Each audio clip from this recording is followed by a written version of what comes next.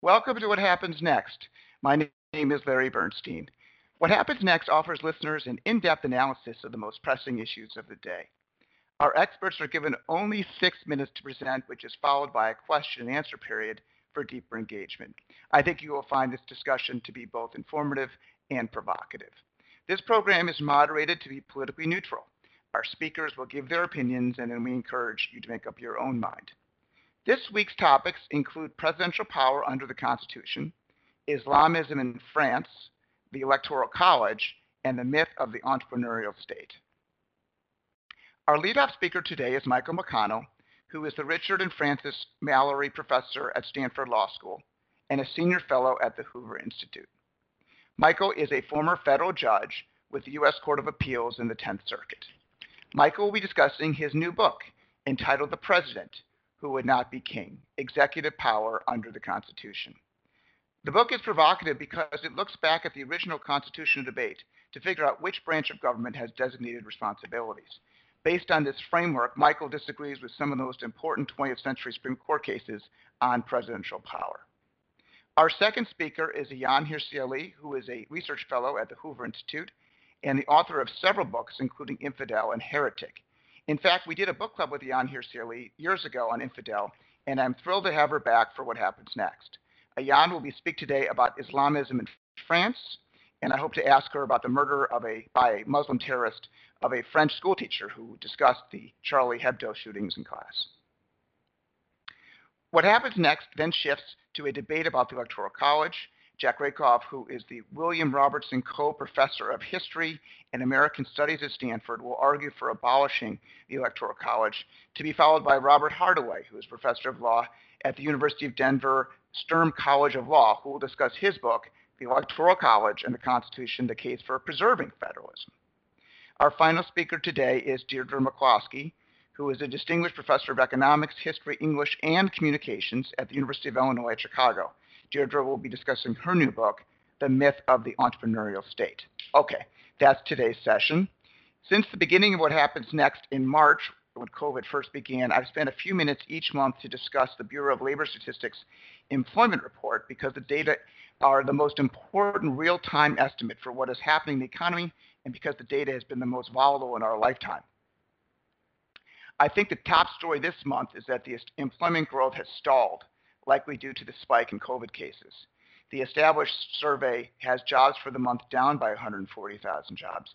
This was led by a job loss of 370,000 in restaurants that was likely caused by state restrictions closing restaurants and bars due to the spike in COVID. This means that away from the restaurants, the economy grew by 230,000 jobs, which is trend growth. There was some other good news in the report. 750,000 employees moved from part-time work to full-time employment this month, and that's a big change. But let's look at the big picture. How has employment changed since the beginning of COVID? Well, there's been 9 million job losses in the calendar year 2020, so we have a long way to go. Currently, 57.4% of the working age population is employed, which is 3.5% less than pre-COVID levels, which is actually pretty good considering the decline in GDP. The biggest challenge facing the American labor economy is how do we reemploy those 9 million workers if many of those workers previously were employed for firms that have now closed permanently. There are always transitional problems for businesses to hire new employees because they don't know them like an established firm would. Okay, that ends our employment discussion, and let's begin today's session. Our first speaker today is Stanford Law Professor Michael McConnell. Please go ahead. So we've been riveted this week with the terrible events in Washington, and that has led many members of the press and public to be deluging me and others who study the presidency with questions about the 25th Amendment, which I think has never been on the headlines before, and also impeachment again. And I'd be happy to talk about those things during Q&A, but what I really want to do is look forward to issues that are going to arise in the new Biden administration. And I have to say that I am not looking forward to the case of whiplash that I expect to get, because every time the presidency changes party hands, many people's opinions about the nature of the presidency and the powers that pertain to the presidency shift like overnight. So those who were very critical of President Obama's unilateral policies, for the most part, became quite pleased with President Trump's aggressive use of executive orders, and those who've been criticizing President Trump's executive unilateralism, I suspect many of them will be praising the same kinds of assertions of power by new President Biden. And yet the Constitution gives the same set of powers to presidents that we like and presidents that we don't like. It is a prescription for both an empowerment of the president and also constraint of that power, and it stays the same. And it's my conviction that if we paid more close attention to what the Constitution has to say for presidents on both sides, that we would have a more stable republic and maybe a calmer attitude toward presidents and presidential power. So the book is actually a good deal of history, but it's, I hope, more than just history, because what I've tried to do is use that history to provide explanations and interpretations of presidential power based using the close examination of the text itself, but also in light of the British constitutional experience that the framers looked back to, and to early disputes over presidential power that helped frame and develop and construe the Constitution. What I do is I show that there are actually three different kinds of executive power that need to be distinguished.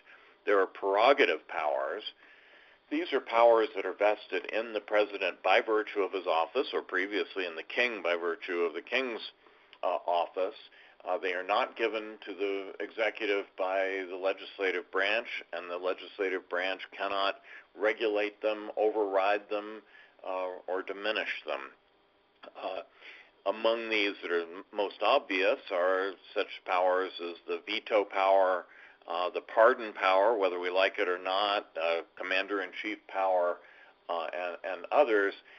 They are the president's prerogative powers are specifically laid out in the Constitution. They're not implied, and in most cases they're actually reduced from the corresponding prerogative power as it existed for the king under the British Constitution.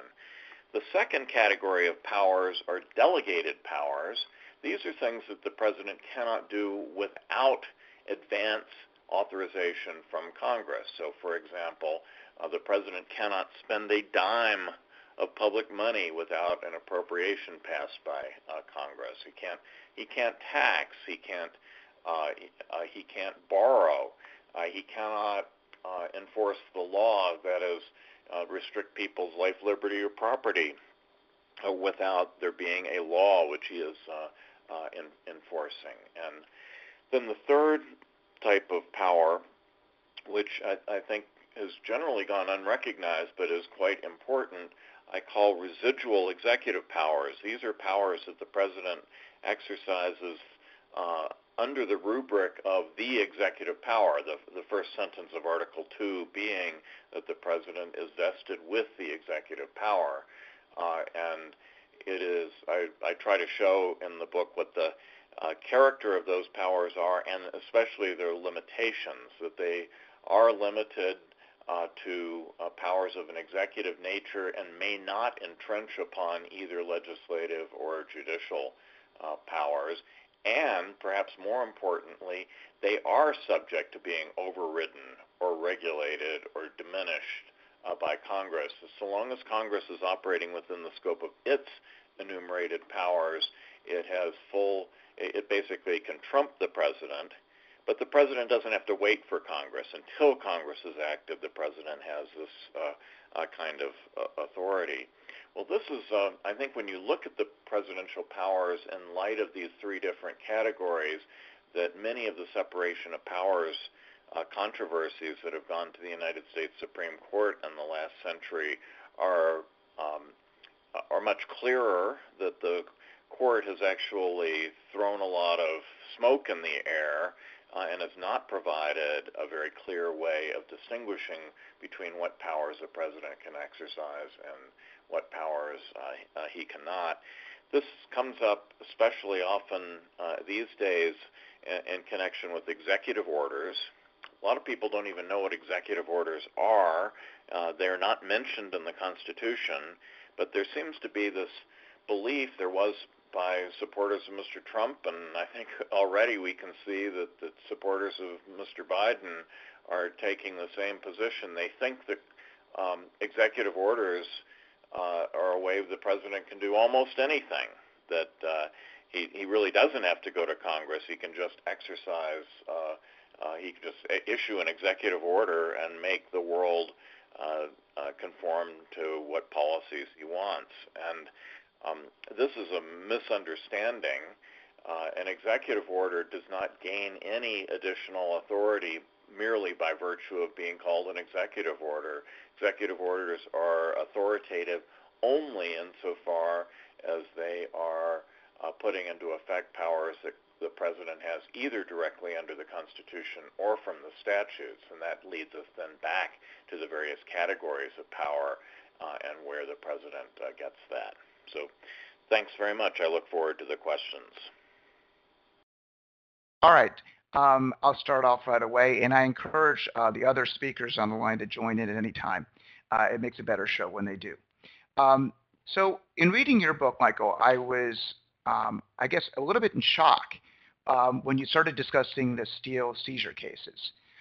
In particular, I had been taught when I was in school that the Steele seizure case, and in particularly Jackson's opinion, where he stated that the president's powers are most strong when it also gets approval from the Congress and when the two branches work together. And you suggest that Jackson's opinion was wrongly decided. Could you just spend a second and give the background for the Steele seizure case and what you think Jackson got right, and maybe what the other justices who were in dissent on that case probably were more accurate about? And maybe finally why it's important. And gets the answer right. So this is a case where President Harry Truman, during the Korean War, issued an executive order seizing the steel mills at a time of a labor dispute in order to keep the steel mills open to produce armaments to keep the war effort going. And the court held, and I think correctly, and Justice Jackson, I think correctly held, that President Truman did not have authority to issue that executive order. My problem with Justice Jackson's opinion is its analysis, its reasoning, not where it comes out. So basically what Jackson says is that you look to whether Congress and the president are in agreement. And so if Congress has agreed with the president's power, he exercises essentially the entire power of the national government. If Congress and the president are in disagreement, that is, if Congress has indicated its disagreement with the president has very little power. And then in cases where Congress has been silent or ambiguous, which is a very large number of cases. In fact, it's been, most of the separation of powers cases in modern history fall into this category. Jackson says that this is he calls it a zone of twilight, and he says that it can only be decided by the courts in light of what he calls contemporary imponderables.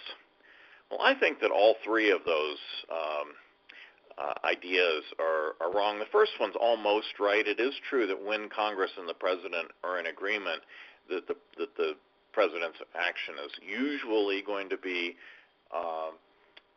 upheld. But if we mean by agreement that Congress has actually passed a law authorizing the president to do what he did, I do think that Jackson is wrong in that when he talks about congressional implied agreement or implied powers, Congress actually has to pass laws through bicameralism and presentment if it's going to empower the president.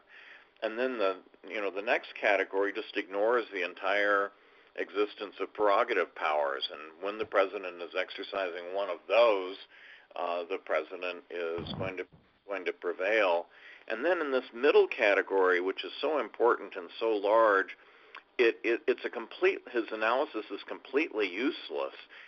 Contemporary imponderables. Well, if they're imponderable, how are the judges supposed to ponder them?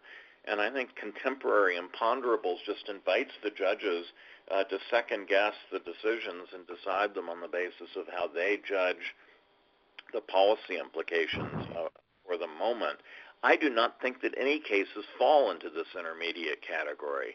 I think that every single separation of powers case involves one of the three kinds of power that the president has, and congressional silence doesn't change the result in any of them. I have a quick question, if you have time. Go. What was the dynamic of President Roosevelt's executive order putting 100,000 of Americans in sort of detention or concentration camps, whatever? I don't think, as I recall, that was not approved by Congress. Do you know what the dynamic of that was? Yes, so this is an action taken under military authority, and it's not, that decision, which was upheld by the Supreme Court at the time and the Supreme Court recently specifically overruled the decision upholding that, is not really a matter of separation of powers so much as it was that the decision both violated the due process rights of the Japanese internees, and also because of its being based upon their racial and ethnic categories rather than any specific actions undertaken by the individuals involved violated the Equal Protection Clause. Just to follow up on that a second, we had another speaker on one of the calls, Peter Irons. He spoke about it, and he mentioned in one of his books, he defended an appeal of that case recently, and I guess some information had not been given to the defense, and that case was then thrown out. One of the famous cases was thrown out for prosecutorial malfeasance. How did this happen to reappear in front of the Supreme Court for them to make this decision? Was one of the parties still involved, or is it a practice of the Supreme Court to look at cases back in history and say that they were, they had made a mistake? So there are things going on at three different levels. In the U.S. Supreme Court, the issue simply came up as a matter of precedent, and the court, in a case that had nothing to do with internment camps, but in which the same sort of issue appeared, the court said that it wasn't going to follow the logic of the Korematsu case, because it was wrongly decided. But the other two forums in which this is occurring are there are some people still around who were who were the victims of this internment policy, and they've been able to go to trial court and get their actual cases reversed. And then finally, Congress has acted, recognized the injustice of the situation, and has voted compensation for these individuals. Michael, just following up on Jack's question, as I recall, as the facts, Earl Warren was governor of California, and Earl Warren was the one that went to the West Coast Military Authority and made a request for to intern the Japanese. So in what context did the state authorities play, if you know the history, that combined with the military to go ahead and pursue that decision? I'm going to answer that. I should say, by the way, that the book has nothing to do with this. I agree. The case that I teach and I'm interested in. So Earl Warren did do this. He was in large part responsible for this terrible event, but only in an advisory and requesting capacity. It was actually a federal order by President Roosevelt. And in the Supreme Court was told and actually given affidavits that there were serious national security interests that were being achieved. And what we now know is that the Supreme Court was actually misled and that there was substantial countervailing evidence that was not presented to the court on that point. Jack, did you want to follow up something? Michael, I wonder, how do you read, if I remember correctly, Jackson's dissenting opinion in Korematsu against his concurring opinion in Youngstown? Do you see Jackson grow? I guess off the top of my head, I wonder whether Jackson in the later case, in the Youngstown case, was attempting to kind of formulate some of the misgivings and some of the reservations he's expressed earlier about having the judicial power sign on to a bold executive move in wartime. Well, Jack, I think that's very plausible. I don't want to express. I don't know enough about Jackson's psychology to be sure, but it certainly does seem logical that he may have regretted some of the excesses of the earlier time, and that the Youngstown decision may be cutting back from that. Jackson also, in his opinion in the Youngstown and the steel seizure case, there's a very amusing little aside in which he quotes an opinion of the Attorney General approving an earlier order that's very similar to that, and Jackson, now in his capacity as Supreme Court Justice, says that the court needs to be skeptical of executive branch legal opinions, even when the author is himself, because Jackson has written the earlier opinion. I wanted to go to a different case that you discussed in your book, and that's, I may pronounce the names wrong here, Zivotevsky versus Curie. And this was a case where Congress had passed a law saying that if you were born in Jerusalem, that the passport would say Jerusalem, Israel. And this was something that, for example, the Obama administration refused to comply with because they did not recognize Jerusalem as the capital of Israel. And I think the question is, what are the president's powers as it relates to foreign affairs, and who gets to make that decision? Is that does Congress have that authority or not? Michael, how do you think about foreign affairs being the classification of powers for the president? Yes, so the Zivotevsky case may seem trivial in a way because it's just about one word on a passport, but it was probably the most important foreign affairs-related separation of powers case that we've had in the last several decades.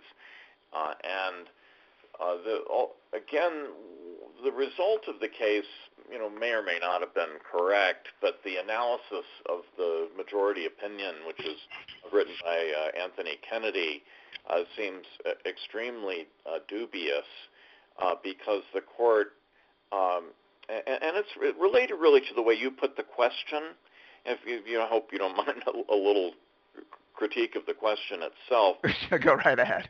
Found as if there is a foreign affairs clause to the Constitution, and there isn't. There are a number of foreign affairs powers, and they are not all given to the president. There's I think, a sense that the president has nearly prerogative power over the whole field of foreign affairs. But when you look carefully at the Constitution, in fact, Congress has given, very significant, maybe not as much power as the president, but very significant power in the foreign affairs arena. And the Supreme Court held that this decision as to whether to put the word Jerusalem on the passports was part of the recognition power. That is the power of the president to recognize what foreign government there is and what the extent of their territory is. And the court held that is they didn't use the word prerogative, but they effectively held that is a prerogative power of the president. It's something that the president gets to decide absolutely, and Congress doesn't have the right to speak to it. I think that that's quite wrong. The recognition power is an important power, but it was not given to the president as a prerogative. It is. I think that this falls. There's a lot of history of this in the book because there were some important recognition disputes even in the George Washington administration, and the Supreme Court did not care to look at those in any real detail. But I believe that this is a power which is one of those residual powers under the executive vesting clause, and therefore is subject to the Congress's override. And so Congress had passed a statute that allowed people to choose to put the word Israel on their passport or when they were born in Jerusalem. And so the real question in the case, I think, wasn't, is this a power of the president? The real question is, did Congress have an enumerated power to pass that statute? I think the answer to that is yes, but it's interesting that only one justice seemed to think that that was even an important part of the case. I think that points to a larger point here, which is that the powers of the president and of the Congress are reciprocal. And so in most of these separation of powers conflicts, it isn't good enough just to look at what Article 2 says about the powers of the president. You also have to look at Article 1 and see what are the powers of Congress over the matter. This is a particularly important point. Another example I talk about in the book is the so-called torture memos under George W. Bush, where, completely putting aside all the moral and international law questions having to do with the particular interrogation techniques involved, Congress had passed a statute, in fact, two statutes that governed this matter, and Bush's lawyers said that his powers, which are prerogative powers under the Commander-in-Chief clause, were superior to anything Congress might have said. And I think the problem with that is that Congress is actually given an explicit Article 1, Section 8 power to regulate the conduct of American armed forces. And I think those statutes fall absolutely clearly within the core of the historical meaning of that power. And to say that the Commander-in-Chief clause trumps the explicitly enumerated power of Congress to pass rules for the regulation of the conduct of the armed forces, I think was a real mistake. I wanted to follow up with one of your points listed under the prerogative powers, and that was the right to pardon. I just received a question from one of our listeners, Erwin Warren. He has a couple questions. One is, what are any limitations on the president's right to pardon? Usually we see pardons in the last week of presidential administrations, so we're probably going to see a bunch. And for example, are the limitations, does someone have to be charged with a crime before there's a pardon, or can the president just issue some sort of a blanket pardon for any crime committed? Can you do it for anyone in the administration, anyone outside the administration? Are there any limitations, including himself, on the pardon right? That's a great question. There are some limitations. The pardon does not extend to impeachment. And most importantly, it only extends to federal crimes. So Cyrus Vance, looking into the affairs of the Trump operation and under New York law is completely unaffected by the pardon power. Now, it also, so that's explicit, but it also historically can be seen. It's limited to acts that took place prior to the pardon, but not. But it can extend to acts that have not yet been prosecuted, and that actually has to be so for the pardon power to serve its most important purpose. And its most important purpose was actually in case of insurrection, as a really means of reconciliation after the insurrection has been put down. So the Whiskey Rebellion under the Washington administration is the best example of this.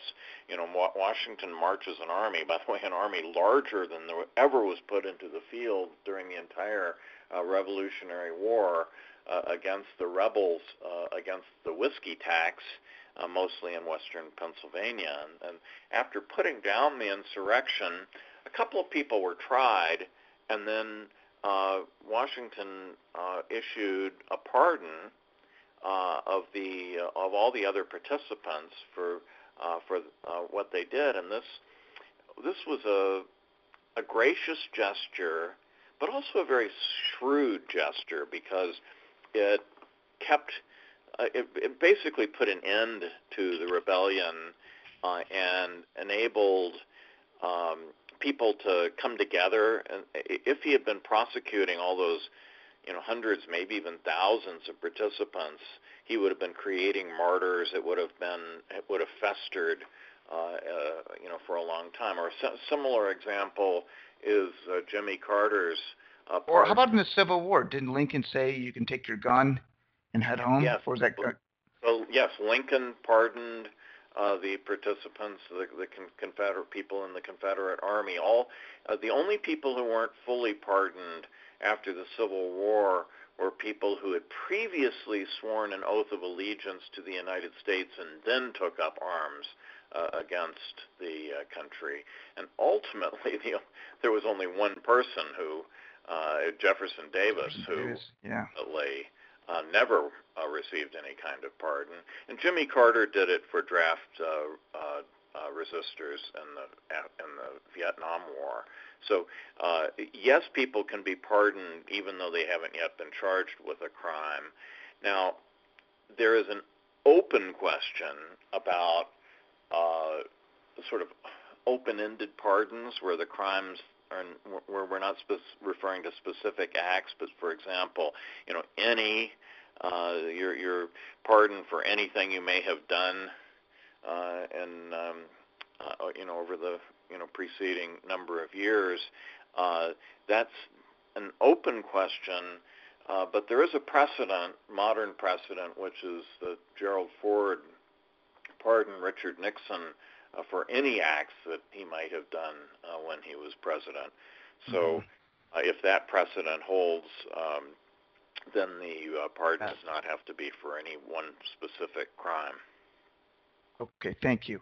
All right, we're going to move ahead and Michael, stick around because I want you to ask a bunch of questions during the Electoral College section. Our next speaker is Ayaan Hirsi Ali. She'll be discussing Islamism in France.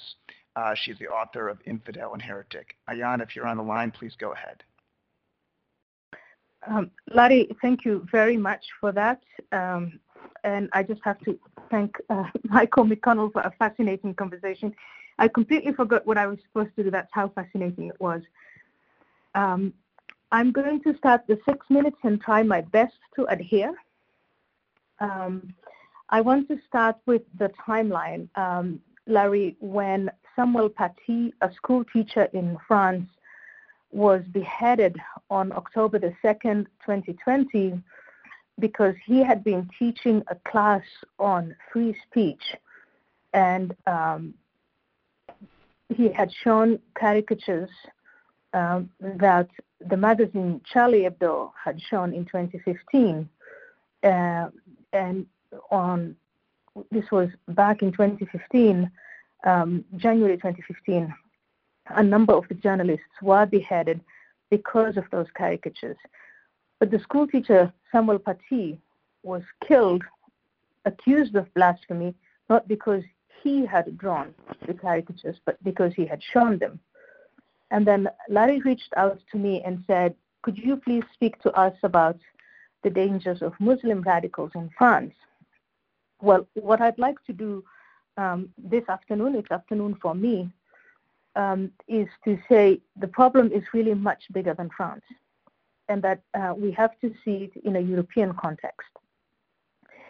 And in order to do that, we have to understand it in a way that, you can come at this from different perspectives, but my perspective is it's really a failure of leadership, a failure of modern European leadership from pretty much after the Second World War. And the leadership in Europe has failed on this particular issue. And the issue is, look at it like a branch, a branch with three intertwined twigs, and it's a confounding problem. The first part of that is the failure of the leadership in anticipating the problems from Muslim majority countries. And when I say that, I mean immigration from Muslim majority countries. I think they should have been able to anticipate that, given that they had colonized a number of these countries and were familiar with the way things work in those contexts.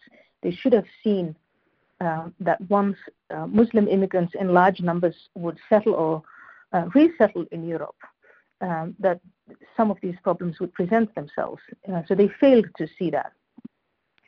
The second is their inability to integrate or develop a coherent set of policies to integrate those immigrants. And in that sense, they failed not only their own societies, but they also failed the immigrants. And finally, and this is later in the 1980s, they failed to understand the nature of political Islam. And in particular, the difference between jihad, which is the acts of terrorism that have now been carried on, like the beheading of Samuel Paty, the attacks in Bataclan. There have been several attacks in France. So France has been in the news more than in any other European country that has hosted Muslim majority populations. But radical Islam was like a background music. They were setting up mosques, Islamic centers. They were persuading young, confused, in some ways disenfranchised and victims of discrimination, young populations in Europe from Muslim majority countries who were either born there or who were first generation into rejecting the values of the country that they had come to. So if you combine these three failures, you have to ask yourself, why did they do it? Why did these European leaders fail to do this? And you are going to get different explanations, but one that I find fascinating is that a lot of these European leaders on the center right or on the center left tried to squeeze the issues of Muslim immigration, the problems with integration and radical Islam into the left right-wing spectrum or cleavage that they were used to addressing their own issues, their own economic issues, political issues, etc. So in some ways, that does actually make sense, because every time you bring about the issue of, well, what should we do about immigration? Why, more or less, in what manner? What is the morality of rescuing people that are coming from failed states and civil wars? They were absolutely incapable of agreeing on that. And the crisis continued and continues and gets bigger. On the issue of integration, even more interesting, some, especially those on the center left and beyond, would argue, well, these people should keep their values and their customs. But if that's the case, then how do you integrate them? And then the center right would respond in almost a caricatural manner that the people on the left were either too dumb, too relativist, too cosmopolitan. And so a legitimate discussion on what it is and how should we integrate immigrants in general and Muslims in particular. How should we talk about such issues as blasphemy law? If you come from an area where you have blasphemy laws. Oops, that's my timer telling me the 6 minutes is up. Okay. You want to finish your thought, and then we'll go from there? Go ahead, please. Let me please finish that thought, because Yes, the integration part is very, very important. It seems as if the leadership on the center-left and the center-right could not possibly agree on what it is that represented the core values of their own countries. And what makes Muslim immigrants different from, say, other immigrants is when such issues come about as, blasphemy. If you take freedom of speech for granted, beheading someone because they blaspheme against your religion is just something you can't ignore. You have to have a rational conversation about that. But what about women's rights? What about gay rights? What about anti-Semitism that's now promoted in the name of Islam or in the name of radical Islam? And then finally, and this is the point where I think probably the failure is at its worst, is the European leadership ignored the studies, the reports, and the facts on the ground where dawah is the proselytization. It is the process of converting non-Muslims into Islam and radicalizing moderate Muslims and turning them into jihadis. Once you ignore that process, you will forever be surprised and shocked every single time a jihadi terrorist attack takes place. But then you do nothing about the foreign money that's flowing into the country, the foreign institutions that are established to, and to use Macron's words, that's the president of France, create and establish an Islamist, separatist, parallel society.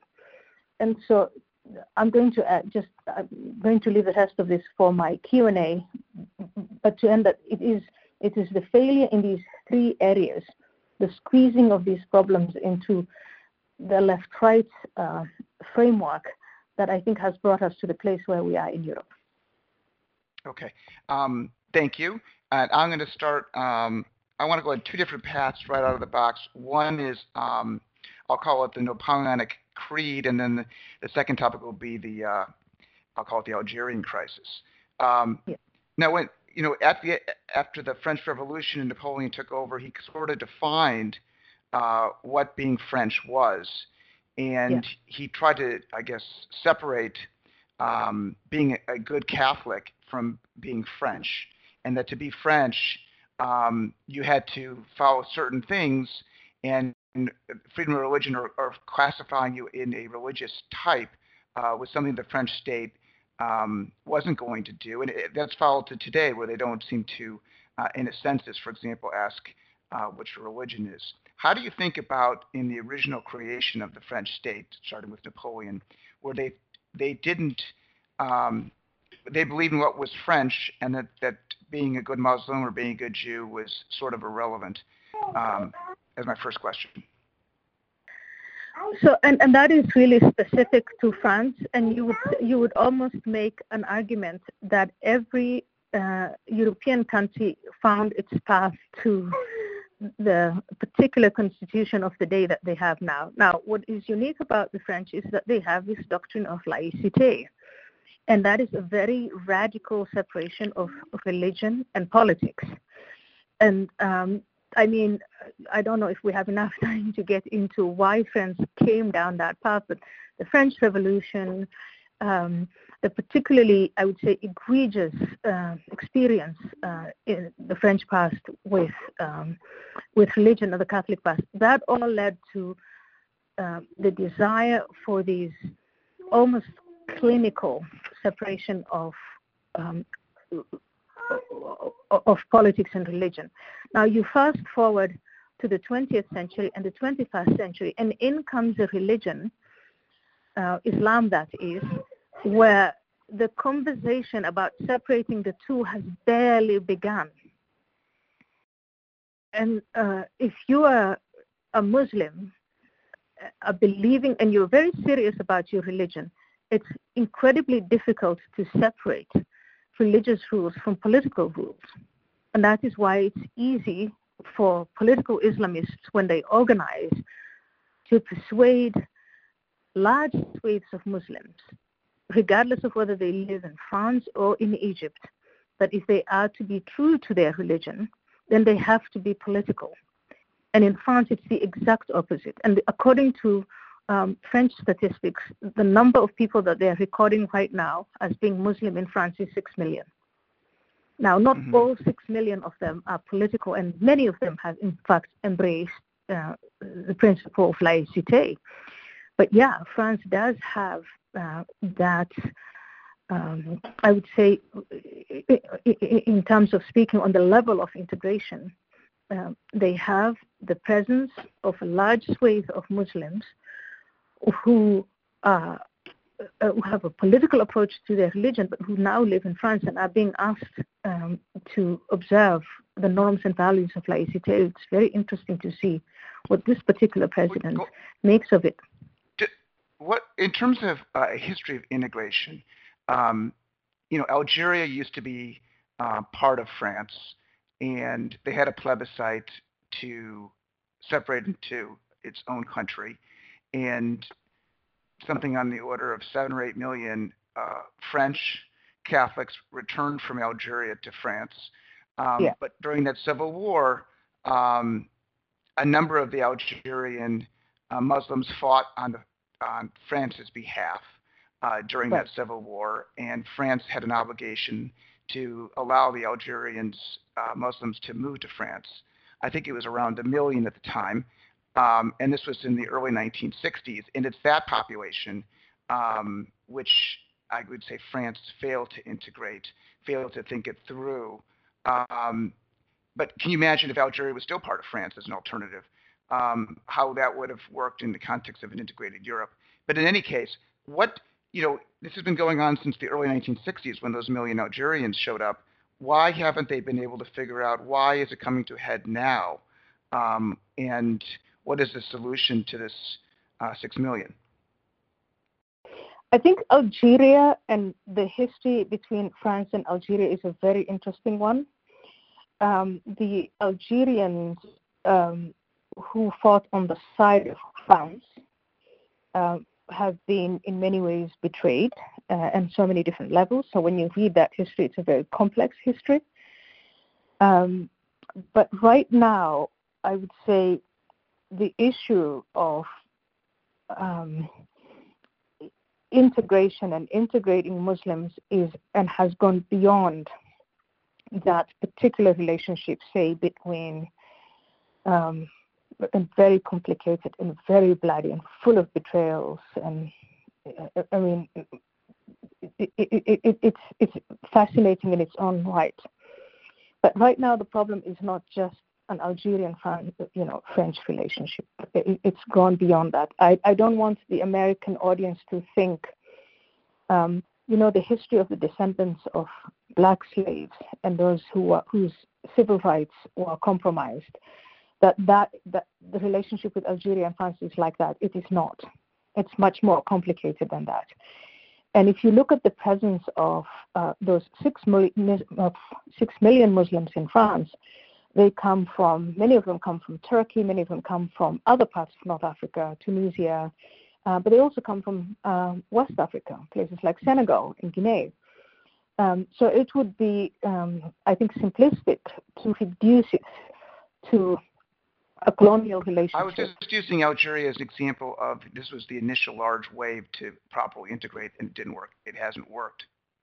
It did work, though. If you look at most of the people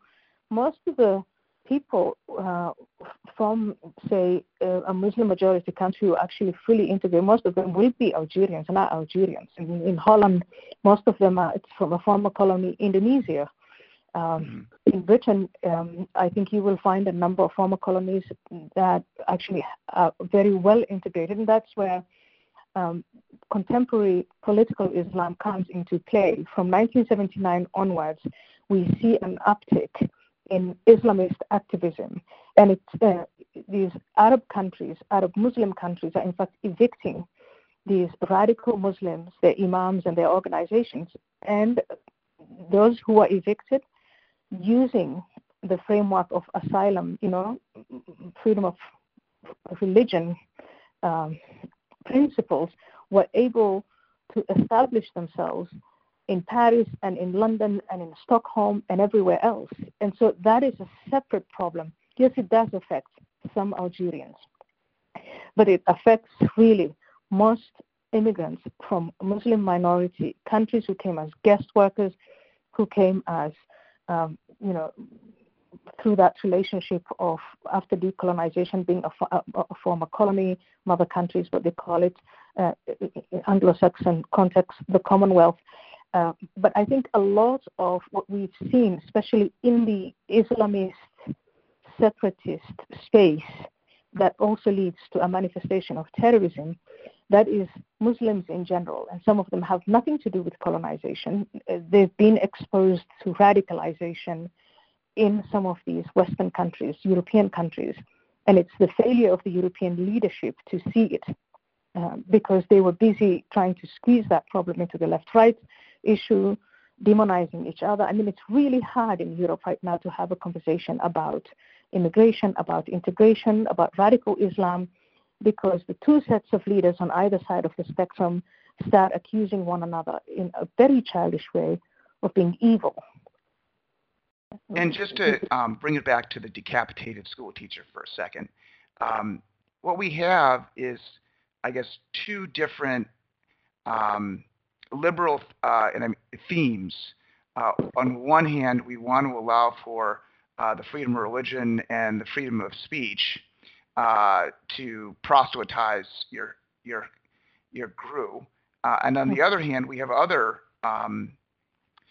rights, societal rights, like being able to teach about radical Muslims' acts of terror previously, as in this case with the caricatures, but also, as you mentioned before, gay rights or women's rights, which will be inconsistent with some of the other religious views.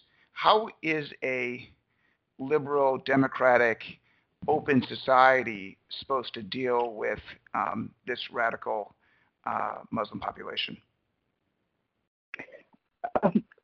So, there's a lot that's been written on this. So from a rational perspective, any society, Britain, France, Germany, the Netherlands, Sweden, we have these conversations all the time. You have to answer the question, what is it? What are our core values? What is it that makes us distinct from everyone else? Now, here's one thing that cannot be blamed on immigration or on Muslims or any other external factors. And that is the conversation that is going on within the West on the level of ideas, the modernist versus the postmodernist. The postmodernists in any of these countries, it's, I think, quite potent in America, who are arguing that there is no such a thing as universal values. There's no such a thing as core values. And they start to get into a relativist, moral relativist mode that reduces everything into it's all just a matter of perspective. Everything is subjective. That narrative you cannot blame on Islamists, Muslims, other external factors. But if you then apply that philosophy, in Europe it's called the philosophy of multiculturalism, you apply it to the issue of trying to integrate large numbers of people from Muslim countries, then they're going to say if all values are equal, if all religions are equal, if everything is subjective, why would you condemn the way I treat women? Well, that my religion tells me to treat women or gay people or to think about blasphemy and democracy. Why would you condemn that as negative? Isn't it just unto you your principles and unto me mine, and can I not just have them here? that is a conversation they've been having for a long time in Europe, and it looks to me like President Macron wants to break away from it. But within his own country, he can't, because there is an intelligentsia that will not let him do that. Aside from that, there are some very, compelling geopolitical reasons. You saw once he said he was going to take this on, he was confronted by the president of Turkey. Now, Spain, Italy, Germany, they're not willing to have that confrontation with the president of Turkey that Macron wants to have with the president of Turkey. So it becomes very, very complex. And the issues of immigration, integration, and Islam, even though they may appear, okay, they're old enough, we should have been mature, we can now, after a lot of analysis, we think we see what is objective from what's not. Maybe we could agree on some issues, but it's just not going to happen yet. And so we're lurching from crisis to crisis when it comes to immigration, lurching from crisis to crisis when it comes to integration. And on the issue of Islam, it looks like each country is having its own, each member nation of the European country seems to be developing its own private relationship. Macron with the UAE, Germany with Turkey, and so on. So I think this is a problem that's going to go on for a long time. Ayaan, thank you. All right, we're going to move on to our next two speakers to discuss the benefits and costs and whether we should abolish or preserve our electoral college, which I thought was a good topic given that we just met a couple of days ago. Our first speaker is Jack Rakove. He is a professor at Stanford in the history and political science and law departments.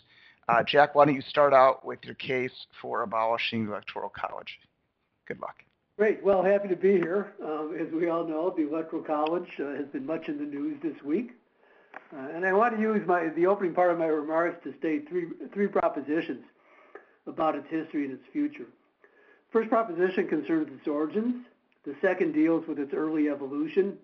And the third and most important argument that we suggest that we should replace the Electoral College with a national popular vote, and that the only way to do this requires an Article 5 constitutional amendment, which most people see as an infallible stumbling block. So I want to start by going back to 1787, the year the Constitution was written. It's a big mistake, I think, to assign too much consistency or foresight to the way in which the framers of the Constitution imagined how this wholly novel mechanism would work. Of all the issues the framers faced, the election of the president was, I think, actually the most difficult and perplexing. There was, after all, no precedent available in 18th century political science to create a national Republican, lowercase r, a national Republican executive. In the 18th century, the dominant models of executive power available were either monarchical or ministerial in nature. And back in 1776, the American revolutionaries had rejected both of those models.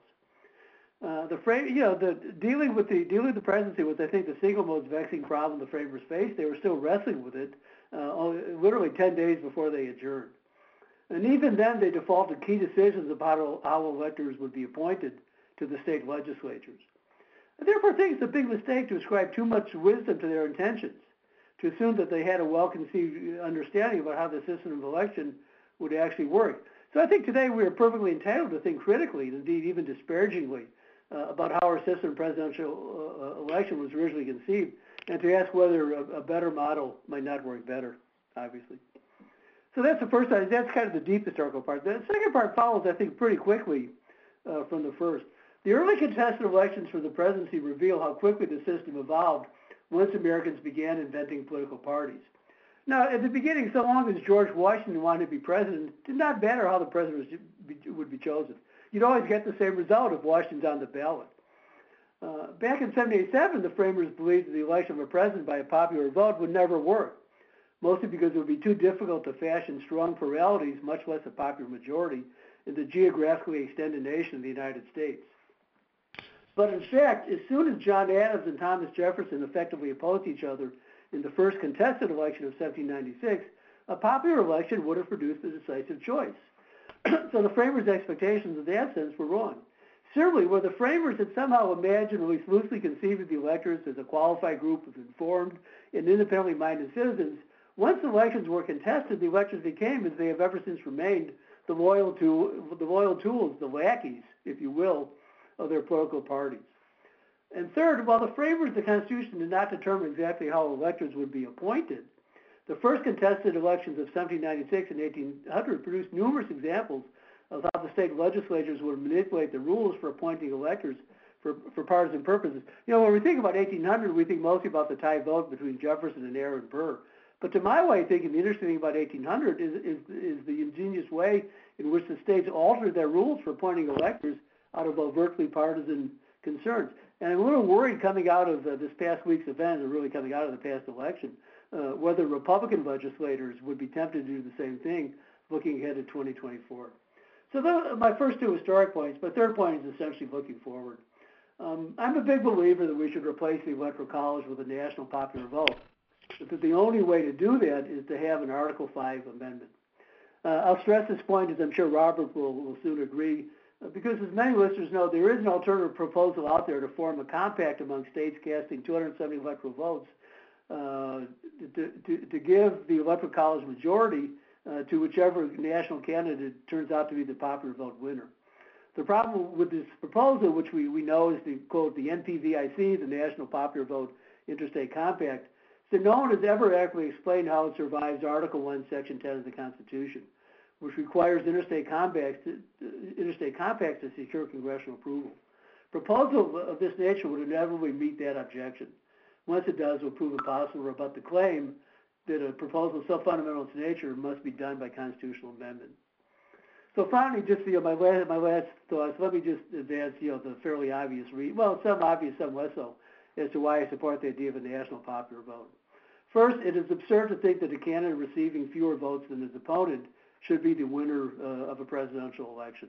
Even in this last election, with Biden enjoying a popular vote margin of 7 million, a swing of some tens of thousands of votes could still have given Trump the victory. It just produces an extraordinarily discordant result. Second, found the principle we call one person, one vote, I believe a citizen's vote should count the same wherever it is cast. A vote in California should have the same weight as a vote in Wyoming. Second, big point, in a popular election, a single national constituency, the parties would discover strong incentives to mobilize their voters wherever they were. And the problem of focusing political attention on a shifting number of battleground states would disappear. Third, for the past 30 years, the presidency has suffered a genuine legitimacy crisis, which our dominant image of red and blue states only reinforces. Having a national popular vote would restore a much-needed legitimacy to the entire office of the presidency. Fourth, the idea that a state-based system of presidential election is somehow essential to the vitality of our federal system is fallacious. Federalism would do just as well without it as with it. And that's a wrap. Sweet. Okay. Robert Hardaway from the University of Denver Law School, take it away. Well, thanks. I can think of no better 6-minute defense of our Federalist institutions than that set forth by Senator John F. Kennedy in 1956. At that time, Republicans were convinced that the Electoral College favored Democrats, so they were trying to, quote, abolish it. And it was JFK, a very famous and valiant defense in the U.S. Senate. He said, quote, abolishing the Electoral College would greatly increase the likelihood of a president elected by a minority of the people. Explain more what he meant by that in a moment.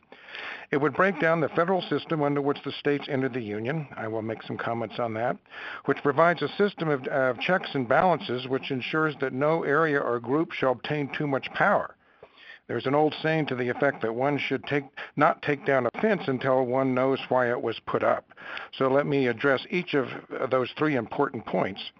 The first was, why do we have it in the first place? And in order to understand that, you have to understand the context of what the state of the colonies was back in 1787. The largest colonies, New York and Pennsylvania, were in the process of forming their own separate nation state, imposing tariffs, custom barriers on their hapless neighbors, and the smaller colonies were considering their old amalgamation of a separate nation in defense of that.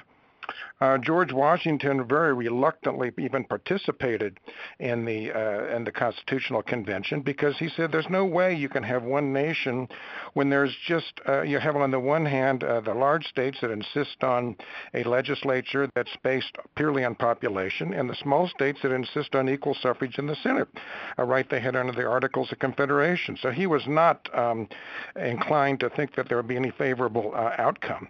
And of course, the smaller states, Rhode Island even refused to send a delegate. They were so outraged and were intent on forming their own separate nation with the other smaller states. So it didn't look like there were much prospects for a success of creating a united nation, a united country. And they did the easy stuff first in the first months, the first weeks of the Constitutional Convention.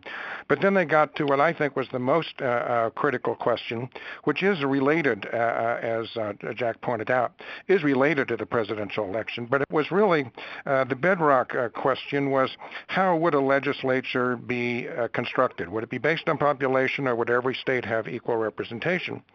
And the convention was on the verge of being dissolved, and everyone was going to go their own way, form their own separate nations, at least 3, possibly as many as 5. When in the last desperate hours, it was Benjamin Franklin who, I think this was his most important contribution to the body politic and the creation of the United States. He said, let me give you this compromise. Let me propose it. We'll do both. We'll have a House that's based purely on population, and a Senate. Well, neither side, a Senate in which there's equal suffrage.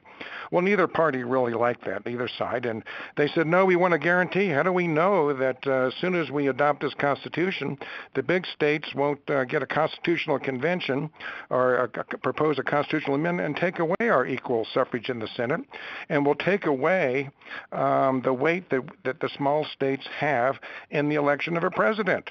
And the only way that the compromise was eventually adopted by one vote, I should say, we came within one vote of not having a United States of America, was to say, okay, we'll give you a guarantee, and that's in the last sentence of Article 5, says you can't abrogate or take away the right of each state's representation in the Senate, upon which, by the way, every state's weight in the presidential election is based, unless every state agrees.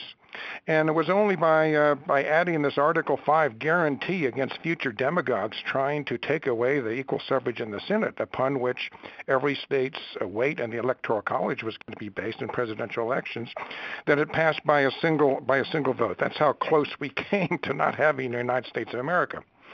Now, the Grand Compromise, which JFK referred to, was first the compromise based on the House and the Senate. Second, that each state would also be able to have a weight in presidential elections based on, in significant part, that equal representation of each state in the Senate. And most important of all, I think, was the last sentence of Article 5, which guaranteed that no future demagogues could take away their equal suffrage in the Senate, upon which their weight in presidential elections was based. And that's pretty much why President Kennedy noted that, look, this is a whole solar system of government power we're talking about.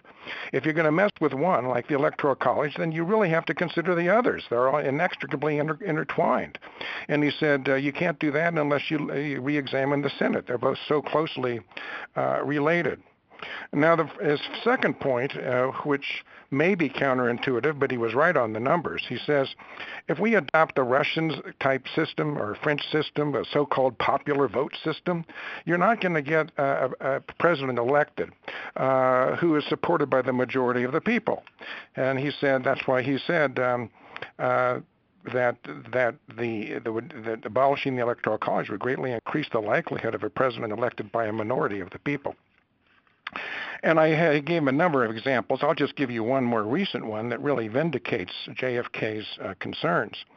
In that election, there were 2 major parties, just like our country has 2 major parties. But you know, the electorate can be a little fickle sometimes. And in the summer of in 2017, in the first round of a so-called popular vote, a right-wing extremist got 23%, a renegade candidate, Macron, got 21%, thereby presenting the hapless voters in France with a runoff between these two unpalatable and unpopular candidates. So a candidate opposed by almost 2/3 of the voters was elected, and this so disgusted the French voters with what passed as democracy that they actually cast several million ballots with the blank ballot. Said this is not democracy. Now, many of the criticisms of the Electoral College is that it creates so-called battleground states due to the unit vote rule, but this is the choice of each individual state. The drafters of the Constitution wanted every state to determine how it was going to throw its presidential weight around. And every state has adopted it with the exception of Maine and Nebraska. However, it's up to the states that created the unit vote, and any state that is free to abolish it. California and Colorado were the voters there were asked in a referendum, would you like to get rid of it? Because it creates battleground states. Isn't that terrible? But the voters resoundingly rejected that in both California. And in California, they don't want to share their electoral votes with the Republican. They don't like the idea. And if you had a Russian-style popular vote system, candidates would doubtless spend most of their time campaigning in the big cities such as New York and Los Angeles. And one of the purposes of the creation of the Electoral College was that support for a candidate should be broad as well as deep. They didn't want a particular region, say in the South in the 1950s, segregationist candidates that get 90% of the popular votes and thereby get a president elected against the will of the rest of the country. They wanted a system which would ensure broad support and not just concentrated support in a particular region, like the South or in the coasts or anything of that nature. And I think in that way they very much succeeded. All right, let's go to the debate. And bring it together. Jack, one of the things that Robert was saying was what happens if there are 3 or 4 candidates and someone wins the popular vote with maybe, 31%. In your mind, would you like to see something where if you don't get a majority, 50.1% of the total vote, it ends up in the House where each state gets 1 vote? Or would you just say whoever is the top of the hill? Or do you want runoffs like France or Israel? I'm sorry, was that to me or was that to Jack? That was to Jack. Jack, okay. You must be on mute. Oh, well, maybe I can... Am I on now? Yeah, go ahead. Okay. No, we don't want to go into the House. I mean, I think I would, there are ways to solve this. You could, for example, go to a system of ranked choice voting, which would solve the problem. You could have a runoff election the way the French and I believe the Brazilians do. I mean, they are feasible. I think if we went to a national popular vote, I think there'd still be strong incentives, strong advantages working on behalf of the 2 major political parties, assuming the Republican Party as such survives, which I think is becoming an open question. It survives as something other than a Trump cult. But so, I think those problems are solvable. Well, I mean, they're solvable in any sense, but what makes you think that the current French system that Robert was just attacking, where, it only the 2 runoffs were a small minority of the total population, and something on the order of, 4 million people decided to put a blank vote? Why is that? Well, why is there are lots of reasons for disillusionment. Power with multiple parties a good idea? We see it in France, we see it in Italy, we see it in Israel. Why does it make it a stronger political system? Well, but look, Israel is a parliamentary system. Fair enough. Which is completely different from ours. France is a combined model. I mean, it seems to be the end Macron wound up with a pretty strong mandate. Coming out of the last presidential election. Because he did so well in the House as well. So, I mean, he did very well in Parliament. Parliament. Well, I might just point out here, if I could, that our electoral college is very much the same as the British electoral college. Of course, they don't call it electoral college; they call it a parliament, where they elect members of parliament, who then in turn go to the their electoral college, they call it a parliament, and elect the leader. So it works almost exactly the same way as the parliamentary democracies. And in 1974, for example, the Labour Party managed to elect more MPs and form the government. And if you looked at the total number of votes for MPs, it did not match. But I don't remember anyone saying this is undemocratic, we should abolish parliamentary democracies and so forth. The only difference between our electoral college... Our listeners on a very similar topic. Victor McKeeve wrote in and suggested why aren't Victor lives in London. He asked the question, why don't we just have each of the 435 congressional districts vote separately in order to achieve something like what England does? The answer is the states have the option of doing that, and 2 states have already done that. That's actually the system in Maine and Nebraska. And so each state is free to do that. But that is you have the whole problem of gerrymandering. Yes, exactly. I agree with that. You can use what are called crack and pack principles to distort how districts would be constituted. So if in fact you wanted to move more towards retain some kind of electoral college system, but move to a vote, the best way to do that would be to do a kind of proportional allocation, which that would be closer to the Israeli model, right? There are no districts in Israel. So if you actually went to the district system, which was in fact the preferred reform when reforming the electoral college was discussed in the 19th century, the problem with it today is the parties have invested so much work in learning how to gerrymander that you could wind up with vastly distorted results. And states have the option of doing that. If you think that's a good reform, go to the states and have them agree on something like that, which would make a lot more sense than this MPVIC, which is based on the illusion that there's a popular vote for candidates. You vote for electors who may or may not vote for the actual candidate that they've pledged to vote for. And also, how do you count popular votes? That's ridiculous. No one votes for electors. We have the whole faithless elector case. We don't want electors exercising their independent judgment. They've never had any value or function. As soon as we had contested elections, electors became the simple tools of the party. Electors, they serve no function whatsoever except that their presence distorts, the one person, one vote principle, which to my way of thinking is fundamental to any modern democracy. There's no reason why a vote in Wyoming counts for more than a vote in California. Well, Jack, do you think that should we have a Senate or not? Yeah, so then if you believe in one state, one vote, then you'll do like the left-wingers saying and abolish the Senate. But Robert is right to say that that's locked into the Constitution. It's not subject to Article 5 amendment for exactly the reasons he gave. But I have to say, Robert, I thought your historical account of what happened in 1787 was badly distorted.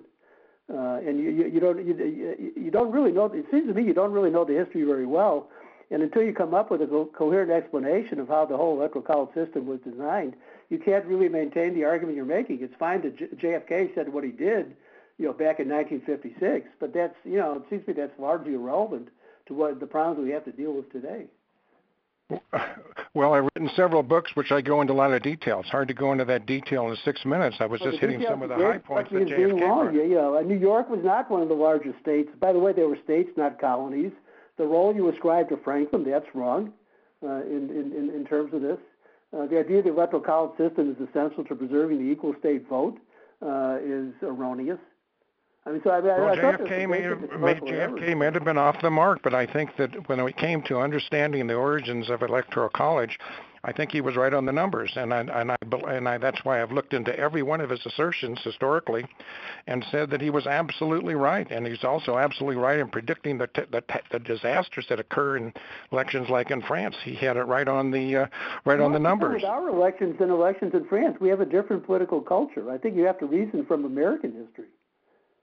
Yes, you do, because we have two parties, and that's because, as I explain in my book, that flows from the Electoral College. Without the Electoral College, it's not a coincidence that we're the only country in the world with the two-party system. It's because we're the only one that has a real Electoral College.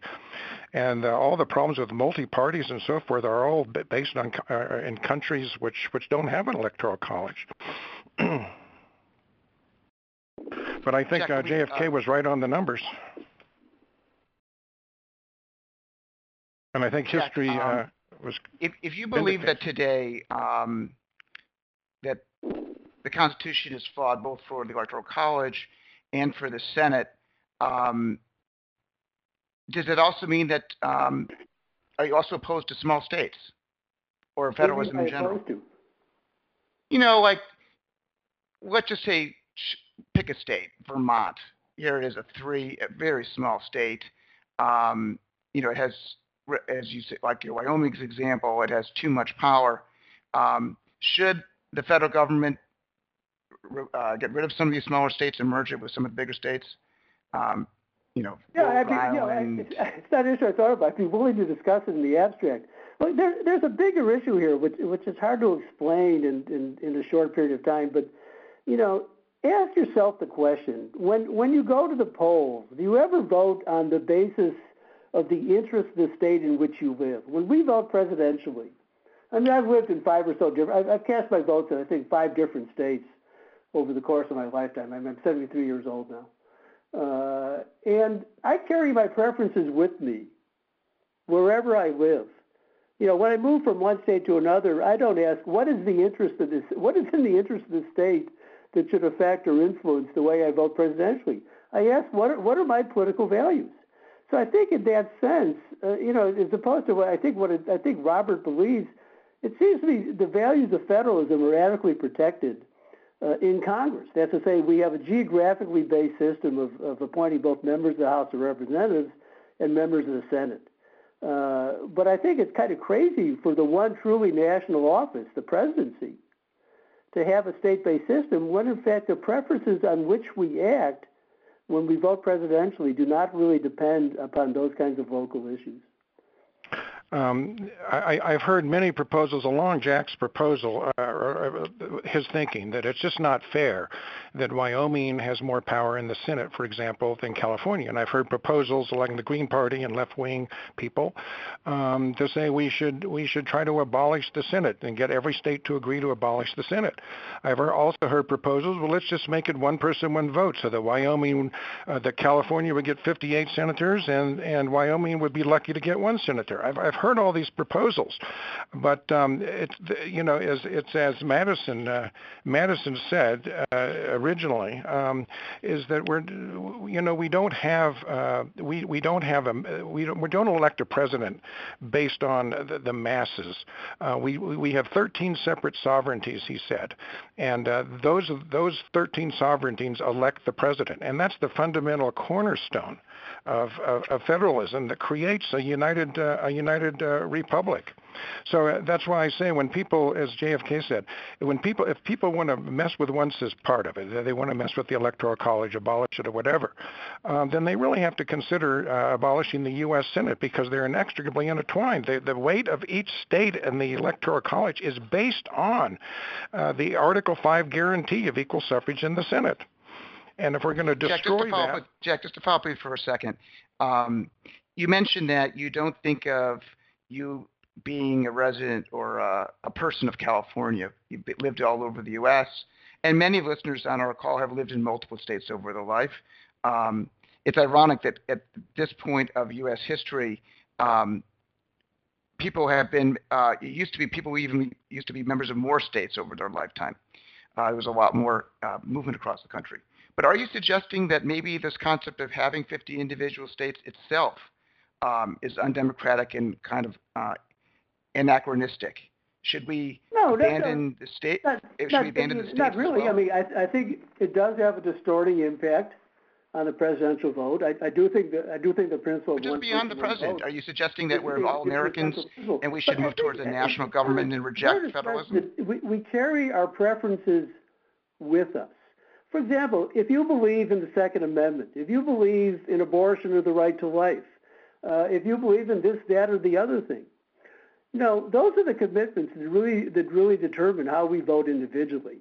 The idea that when we vote, we're doing it in some sense to preserve the federal system, or that the federal system somehow depends upon our system of presidential elections, to be honest, that just strikes me as being nuts. I might point out that actually Jack's proposal is similar to one that Alexander Hamilton made. He proposed, let's get rid of the states. Let's just have straight lines, sort of like you have in Russia, and divide it up into regions and so forth. But federalism would never have worked. We would never have a united country because these small states and the big states would never have agreed to form one country. And if it hadn't been for our federalist structure that the founding fathers created, we wouldn't have had one nation. We'd have at least three. Robert, what I think Jack is saying is, that's, let the past be the past. We're in 2021. If we were going to create our new country right now, how would we do it and why? Would we have states? Would we have a Senate? Or would we, adopt some sort of parliamentary or maybe a combination of a single house and an executive? And I ask you, Jack, do you like the states? Should we have these individual states? Well, I think, to take a Hamilton, I'm much more of a Madisonian than a Hamiltonian. I've spent almost half a century working on Madison, and I just do Hamilton on the side. But I happen to think if we were starting from scratch, abolishing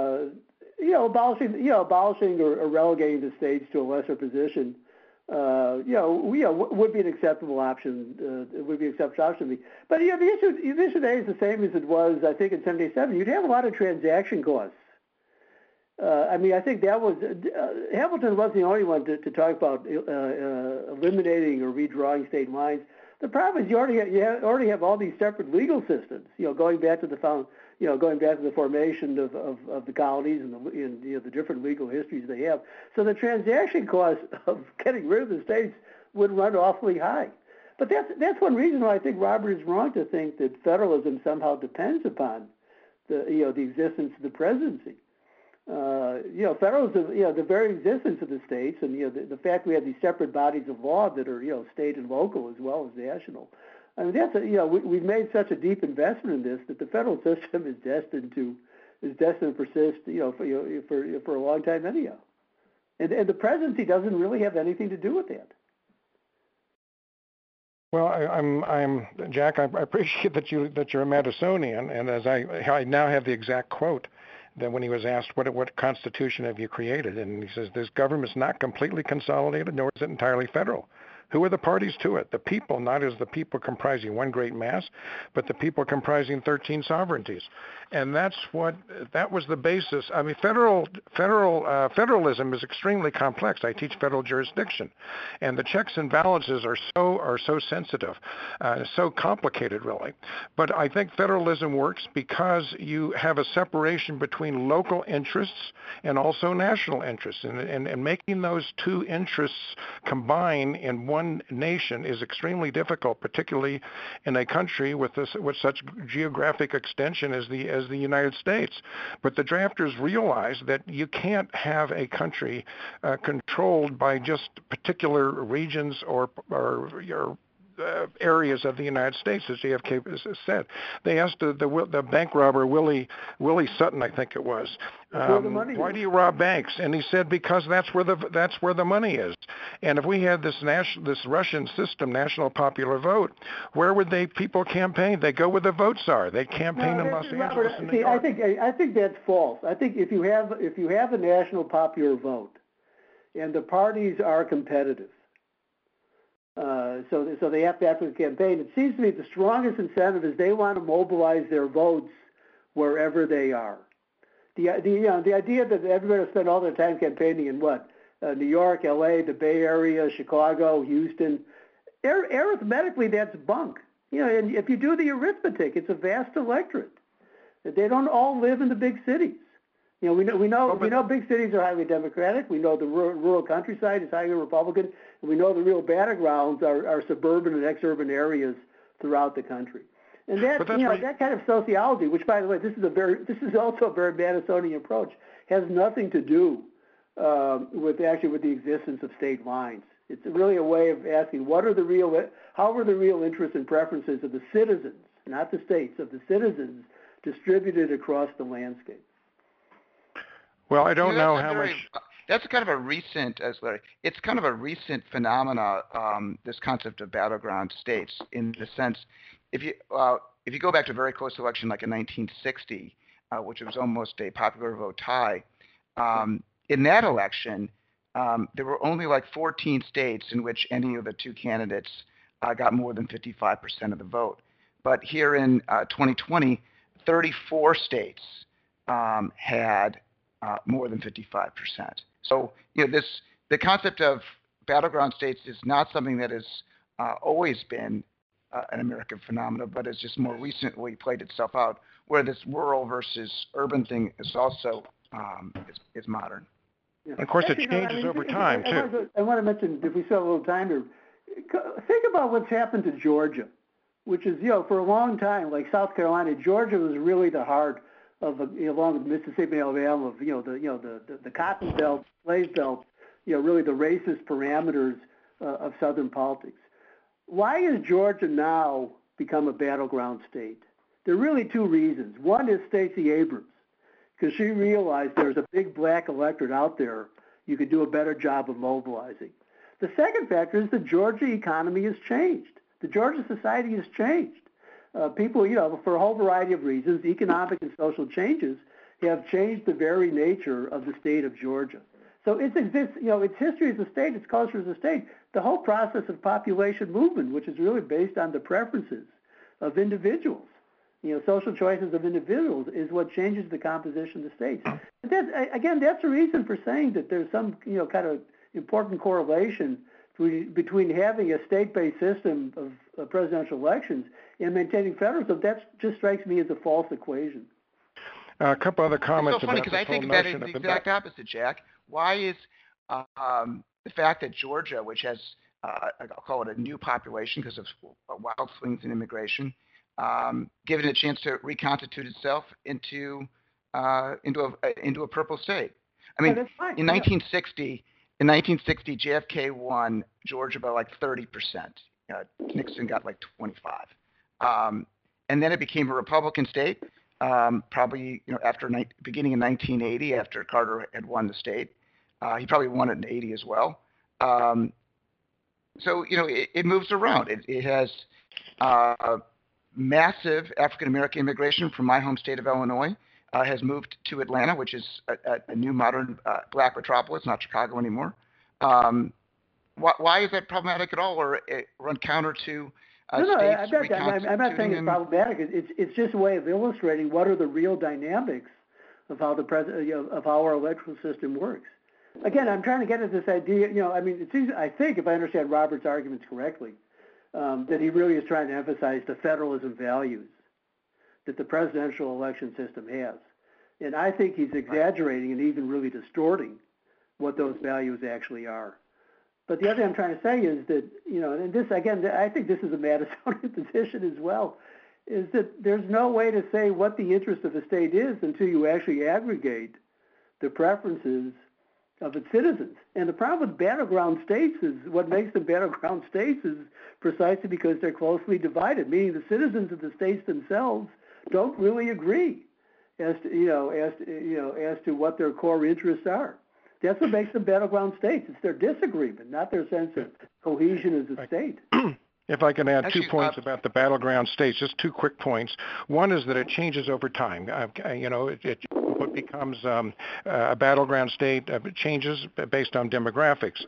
And that's one reason that, like in 1979, Vernon Jordan, on behalf of the African Americans in his constituency, was opposed to abolishing the Electoral College. He was he agreed with JFK. And he made the point, which basically swayed the whole Congress against this whole idea of adopting the Russian system. Quote, take away the Electoral College and the importance of being black melts away. Instead of being crucial for victory in major states such as battleground states, instead become 10% of the electorate with a reduced impact. So they realized that this push to abolish the Electoral College, which comes every 10 years or so, when a particular party thinks that somehow they've gotten a raw end of the stick, even though there's really only been a divergence between a hypothetical popular vote and an electoral vote, an average of once a century, like it does in all the parliamentary democracies in the world, for example, in 1974 in England. But I was wondering if we're running short of time, would it be possible for me to at least make a point of agreement with Jack, which is this NPV-IC? If we could just talk about that for a second, would that be possible? Because I think we agree on that. My main problem with the NPV-IC, of course, the compact clause is a huge, according to the Multi-State Tax Commission Supreme Court decision, those kind of compacts are okay when they're very benign, sort of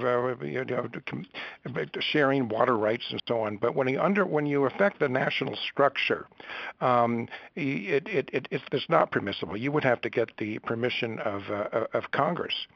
And it's also based on the illusion that when you go into the voting booth, you vote for candidates. How do you count? Like in the 1960 election, several states had unpledged electors. How do you count popular? How do you translate popular votes for unpledged electors to votes for a particular candidate? Or how do you do it like in 2016 when 3 Colorado electors who were pledged to Hillary Clinton decided to vote for a Republican instead? How do you count the popular votes for those electors who violated their pledges? And in a third of the states, electors are not even required to vote for the person they're pledged to. There's just simply no way to do that. And also, how can you have a recount when every state has a different trigger for having a recount? How can you have a national recount when only half the states participate in it? It just doesn't make any sense. And since any kind of scheme or cabal that's formed by the states can be that any participant in it can withdraw at any time. That means that states could, once the legislature passes control from Republicans and Democrats, the other party could withdraw from the cabal, and that means you'd have changing the goalposts on every election. You have a different standard in every election. So I think, Jack, do we agree that the MPV-IC is not the way to go? I definitely agree. The only way to accomplish a national popular vote is by Article 5 amendment. And the problem is, as I think about it, is what is the best way to strategize that very difficult goal? Okay. So I'm glad we agree on that one. Electoral college debate. If you guys can put yourself on mute for a minute, and we're going to invite our next speaker, Deirdre McCloskey, who is a distinguished professor of economics, history, English communications at the University of Illinois Chicago, and she will be discussing her book, The Myth of the Entrepreneurial State. Deirdre, if you've joined the line, please go ahead. Hi, how are you, dears? Can you hear me adequately? Can you hear me? Yes, I can. Go ahead. Oh, good. A little bit. Speak up. Well, why is that? Is it clearer now? It's a little distorted, but try going ahead. Okay. I have a speech defect, so you'll have to grow accustomed to it, but it's only for a few minutes. The argument of the book that I wrote with Alberto Mingardi, which came out in October, is that the idea of industrial policy, which is becoming popular again on both the Democratic and Republican side, is very strange and is very weak. The argument for industrial policy is that the government should be making decisions about innovation in this industry or that, or investment in aircraft, or investment in farming. And the counter argument is the very simple one that the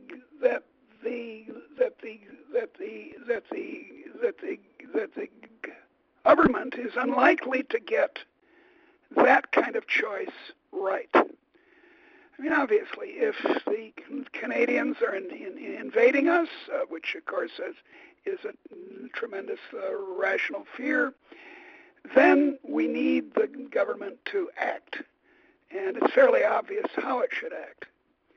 But in these very tricky decisions about what products we're going to favor or what industries should expand or contract.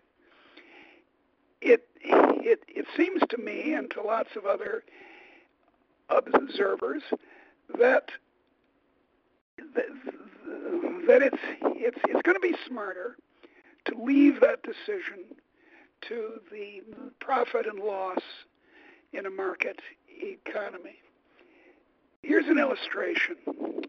How many products, new products, do you suppose are introduced every year, tried out, one might say, in American grocery stores? Now, this is every year. How many? Is it 100 or 1,000? No, it's 20,000 products. That means in order to decide which one of these to pursue, a central planner in Washington or Springfield, Illinois, or somewhere would have to herself decide whether this kind of beans or that kind of oatmeal is the one that should be put forward.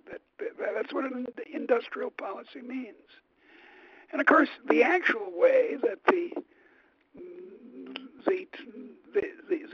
massive number of new products is sorted out is the ones that sell, the ones that the grocery stores find they can make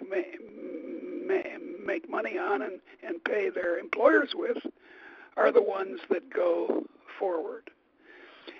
Now, in other words, industrial policy, to use a hot term that often gets people overexcited, is a version of socialism. I'm not claiming that my friends, my few who are in favor of such policies are communists or something like that. But I am saying that under socialism, one puts political decisions ahead of economic decisions. And there are lots of cases where one should. If you're facing a plague, early in the plague, it's very desirable that the government take charge and stop the plague. If there's an invasion, as I said, or if there's a forest fire, there's no easy way of taking care of a large forest fire with market mechanisms. But for most of the things that we buy and sell, including our own labor, it makes a lot more sense to use the information that we all have about what we like, what we're prepared to accept in the way of pay, what sort of careers we think we can do. That information is not in the heads of someone in Washington or in London. It's in the heads of ordinary people spread out over the economy. And it's been said, and I think it's exactly correct, that for most issues, the best way of marshaling this information is through supply and demand, through the marketplace. So that's all right. I'll go straight to questions, Deirdre. Certainly, do please. Okay. So President Biden is 10 days out. He's mentioned that he wants to do some industrial policy, particularly as it relates to the environment and various green projects. Let's start with that industry specifically, because that's the one industry that Biden has talked about. He's also mentioned some anti-fracking stuff as well. Sure. How should we think about, how do you think Biden will want to implement his industrial policy to achieve the environmental objectives that he wants. What would you say is the wrong way to do it? What's the right way to do it? Is there a right way to do it? And how do you think he will do it? Well, I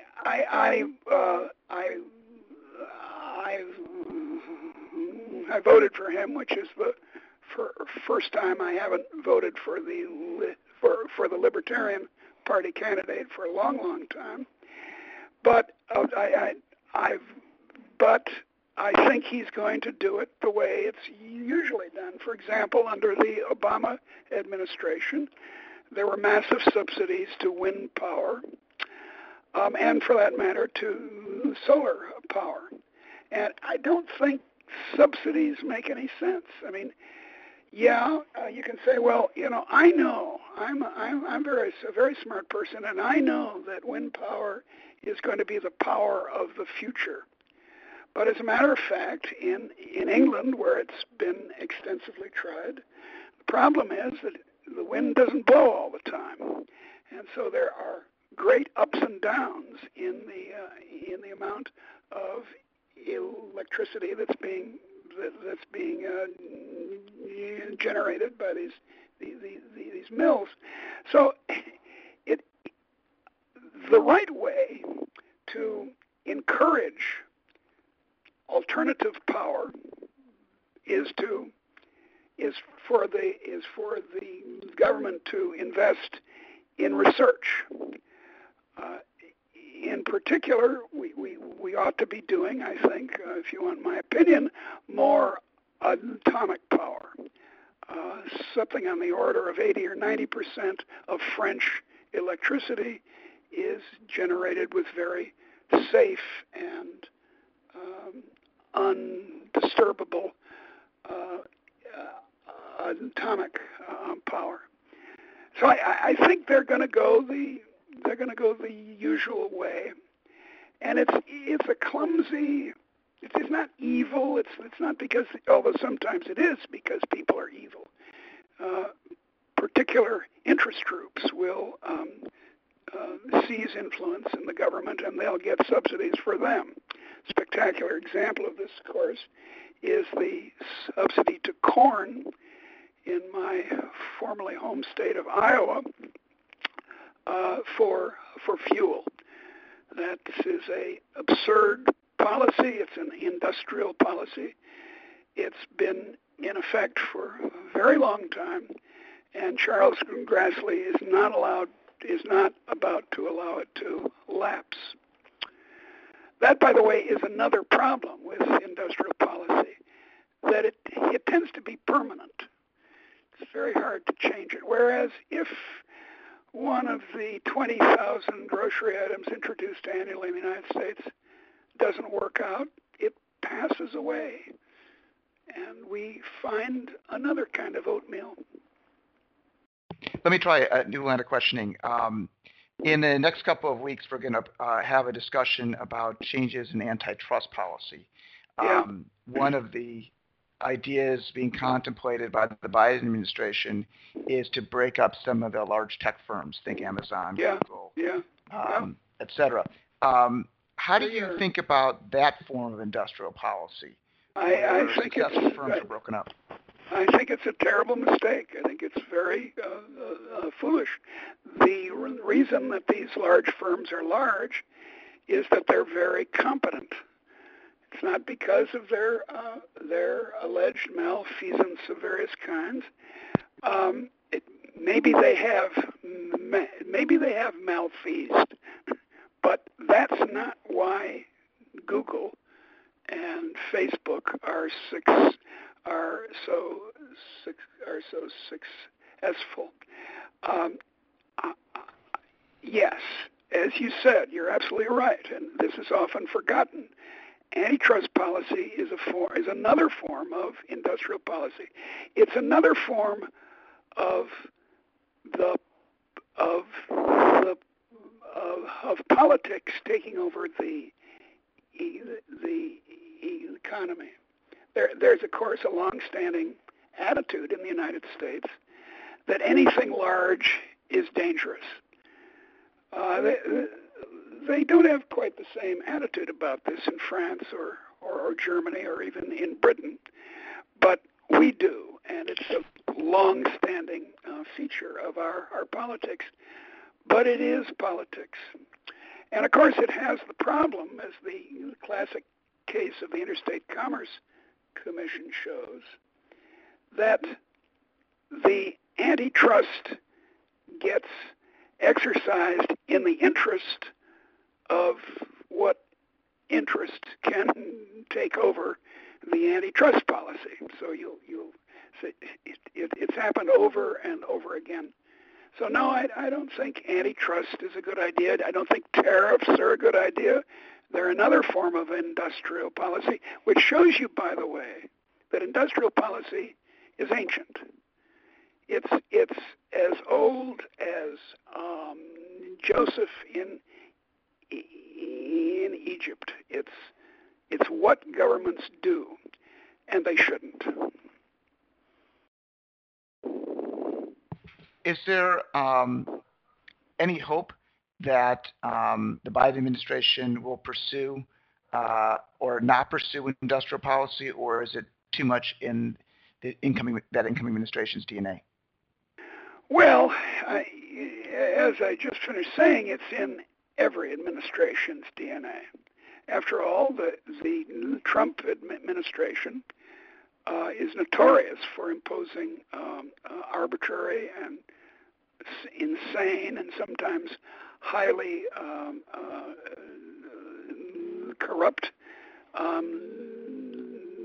tariffs, which have a long history of in the United States. So I don't think the Biden administration is going to be any worse than the Trump administration, or indeed the Obama administration, or the just go back through all the administrations, because what politicians and governments like to do is to have what they call these days programs. That's what any politician who can get her name on a policy, the Helen Jones Act, is thrilled, and that's what they like to do. And it's not to our interest. It's in the interest of some of us, but then that's against the interest of all the others. So we argue in the book that there are just terribly deep fallacies, problems, factual absurdities in the case for intervening, in particular in innovation policy. But it applies, as I've been saying, to all kinds of other interventions in the economy. Now, look, that doesn't mean I'm against all interventions in the economy. I think there should be a safety net for the poor and disabled, and I think that there are certain functions of government that I guess you could call interventions in the economy. But so many of them, in particular this one we talk mainly about, innovation policy, turn out to be con games or tragedies or absurdities. Okay. This is the point of the show where I ask each of the speakers to end on a note of optimism. I'm going to start with Michael McConnell. Michael, if you're still with me, I'd like you to do two things for me. One is I was hoping that you would say something during the Electoral College discussion. So if you could give me your observations of that discussion and then end on a note of optimism as it relates to presidential power, that'd be terrific. Well, yes, the oddity of the Electoral College issues is that the modern reasons given for why the Electoral College might make sense have almost no relation to the historical reasons for which it was adopted at the time, which is just an oddity. I don't get very excited about the Electoral College debate because it would require a constitutional amendment, and it just seems to me so far-fetched to think that two-thirds of the states are going to, or of Congress and three-quarters of the states are going to adopt an amendment which diminishes the power of half of them. That it's just not going to happen, and so I don't worry about it. I do actually agree, I should say, with Jack Rakov that if we were starting afresh today, we would never adopt the Electoral College. It was designed for the problems of an earlier time. Now, as for a note of optimism, I think every time we have a new president, it's worth optimism, and I'd like to just say that it does seem to me that our new president, we don't know what his character is really going to look like, but he seems rather more modest in his proclamations and maybe in his sense of self than the last two occupants of the office. And I think that it may very well be that he shows some self-restraint, which is the most important aspect of an executive. Robert, do you want to give us a note of optimism? Well, thank you. Yes, I am optimistic about the defeat, ultimate defeat of this NPVIC. I think Jack and I both agree that that's kind of a travesty, the whole idea of it. Back in 2007, when they first proposed this in the Colorado legislature, I went down with two other professors, and I said, they were 10-1 in the Senate committee. The Colorado Senate committee was 10-1 in favor of this thing, and I said, give me 20 minutes, and I can persuade you that it's not viable. And 20 minutes later, they agreed to change their vote from 10-1 in favor to 10-1 against. And I think that as the word gets out about this cabal, I am very optimistic, and I also agree that it's very unlikely that a constitutional amendment. Of course, I take the position, as JFK did, that you can't abolish the Electoral College unless you abolish the U.S. Senate. But that may or may not be the case. But in any case, I have great optimism that the Federalist foundations of our country will be preserved and will serve us well in the future as it has in the past 200 years. Thank you, Robert. Deirdre, do you want to end on a note of optimism? Sure, and in fact, one basis for my optimism, to mention is Biden, is that, like me, he stutters, and that fact is important in the formation of a personality, because you have a handicap, and if you don't think you have a handicap, and that's Trump's problem, your arrogance comes to the fore, and it's the arrogance of industrial policy and these kind of random interventions in the economy that annoy me and that are costly. But the United States and Sweden and France and lots of other countries are basically market economies. And yes, random absurdities like a tariff on French wine and so forth can disturb things. But I think on the whole they're in the nature of an error term. A smallish error term. These economies, and particularly our own, are engines of innovation that operate mainly through private enterprise. And so I'm in general an optimist, but I am, even in these times, optimistic about the future of the American economy. Thank you very much. That ends today's session. I want to thank our speakers and our audience for their participation. Just a plug for next week, we're going to have Martin Gurry and Bill Easterly talk about the arrogance of experts, I guess a follow-up to Deirdre's points. We're also going to go back to our roots and have some COVID speakers, including Dr. Ari Cement, who will discuss the latest treatments and respiratory issues associated with COVID. With that, that ends today's session. Thanks again, and you may disconnect. Have a great day. Go Bears. Bye-bye. Thank you all.